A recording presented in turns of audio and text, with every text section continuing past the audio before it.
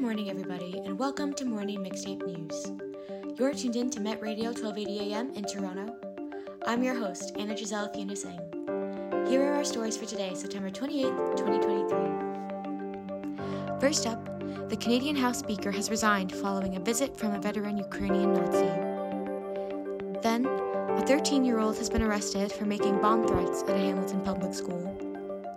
And the RCMP say they have footage of the death of a Sikh leader in BC. And finally, late-night comedy shows set their return date. After that, we'll go to Krishna for a new segment of Hidden Histories. But now, to the news. To start us off, House of Commons Speaker Anthony Rota has resigned and will step down this week. The CBC says that his invitation to a Ukrainian veteran who fought in a Nazi division during World War II prompted the decision.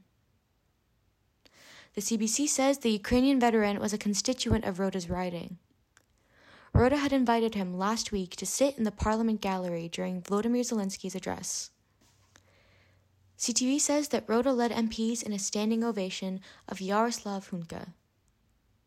98-year-old Hunka was found this weekend to be a part of the Waffen-SS Galicia division. CBC reports that the group was a voluntary Nazi division. The Washington Post says the division was formed specifically by main Holocaust organizer Heinrich Himmler.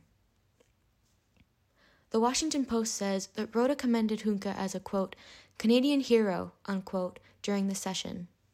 His statement led MPs to applaud for him. The CBC also reports that a minister from Poland says he has, quote, taken steps, unquote, to extradite Hunka. He says that Hunka should face criminal charges for his involvement in the unit that caused such pain to Poland during the war. A Canadian Jewish rights group say they believe all 338 MPs in Parliament are responsible for the incident in praise of Hunka. The Friends of Simon Wiesenthal Center is calling for public hearings to investigate further and ensure it doesn't happen again. Another Jewish activism group say they want the government to release a report from the 1980s surrounding the amount of Ukrainian Nazi activity in Canada following World War II. Reports say that an estimated 2,000 Ukrainian members of the Waffen-SS were admitted into Canada following the war. Jewish groups say they are skeptical of how Nazi collaborators have been granted peaceful lives in Canada after their past actions. The CBC says an election for the next speaker will happen early next week.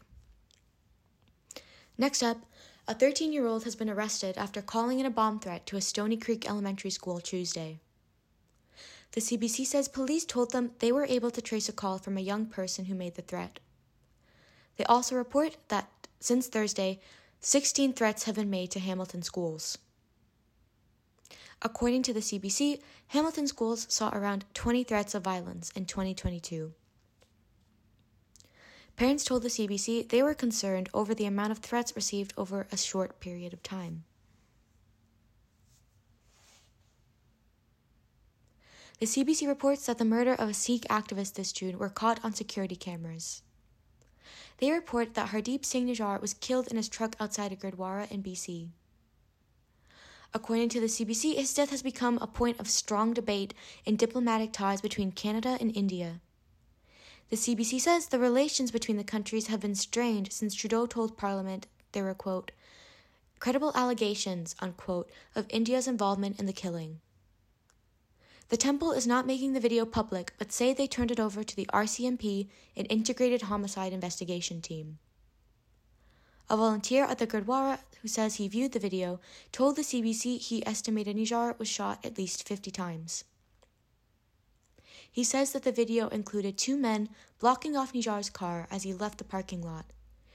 He told the CBC he then saw two men fire into his truck. He says the video he saw was not a random act of violence, but planned. CTV reports that both Canada and India have expelled foreign diplomats from their country. They say India has denied all allegations of involvement. The Premier of BC and Trudeau announced this week together they are committed to sharing info with the province to focus on safety. And finally, late-night comedy shows have set their return dates following the WGA strike deal. The Big Five of late-night comedy announced their quick return to air this Wednesday over social media. Stephen Colbert, Jimmy Fallon, Jimmy Kimmel, John Oliver, and Seth Meyers shows will release newly taped episodes within the next week. Last Week Tonight with John Oliver is set to release first this Sunday night. The big names of late-night hosts joined up during the strike to create their podcast, Strike Force 5. According to the hosts, all proceeds from the show went to supporting their staff during the strike. The shows have been off-air since early May. The Guardian says that A-lister guests won't be a part of the shows as they return as the Actors Guild strike carries on. Well, that's all from me. Here's Krishna with Hidden Histories. Good morning. I'm your host, Krishna Prasad, and welcome to this week's Hidden Histories segment, where I talk about the little-known stories behind our everyday world. Let's start this one off with a quote from Sir Alexander Fleming. When I woke up just after dawn on September 28, 1928, I certainly didn't plan to revolutionize all medicine by discovering the world's first antibiotic or bacteria killer. But I guess that was exactly what I did. End quote. According to PBS, the story goes that Fleming, a bacteriologist for St. Mary's Hospital in London, had just come back from a lovely little summer vacation in Scotland to find that his lab bench was an absolute mess. So he gets to work on the fall cleaning operation when he notices that an odd new mold has contaminated some of his sample petri dishes, which contained a bacteria known for causing serious infections. Upon further inspection, however, this mold seemed to halt the normal growth of this bacteria almost completely. This mold was, of course, Penicillium notatum. It took him a bit, but Fleming was finally able to grow enough for further study, and the results were beyond impressive. Apparently, some sort of factor in the penicillium mold was capable of not just stopping the growth of this bacteria, but could be used to combat a variety of other infections and, at the time, lethal diseases. The problem? He didn't have nearly enough funding to keep looking into it. This is where Dr. Howard Florey came in. A professor of pathology at Oxford University, he was an expert at wrangling research funds out of stingy bureaucrats and managing huge labs with talented but quirky scientists. Both these skills would come in handy for the development of penicillin when Florey ran into Fleming's paper on the mold and, with his interest piqued, decided to look into it with his colleagues. Alongside one such colleague, Dr. Ernest Chain, they isolated the pure penicillin and created a crude prototype of what it would later become. After a great deal of testing on sepsis-infected rats, the team had enough information to start human testing, but realized that they didn't have the means to produce enough of the pure substance to actually treat anyone. This is where Dr. Norman Heatley stepped up, creating an extremely rudimentary mold factory with literally every available container or pan he could get his hands on.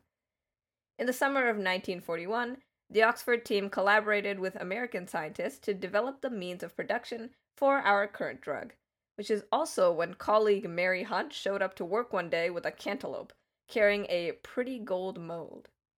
Further testing revealed that this mold, Penicillium chrysogeum, produced almost 200 times the pure penicillin of Fleming's mold.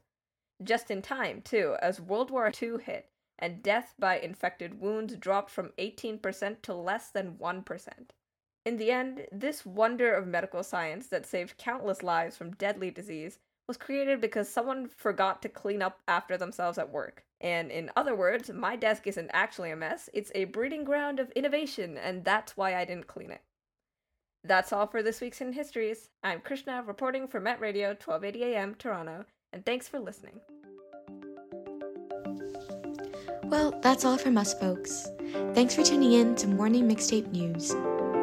For Met Radio 1280 AM, I'm Anna-Giselle Funes-Eng. Be sure to stay tuned for more.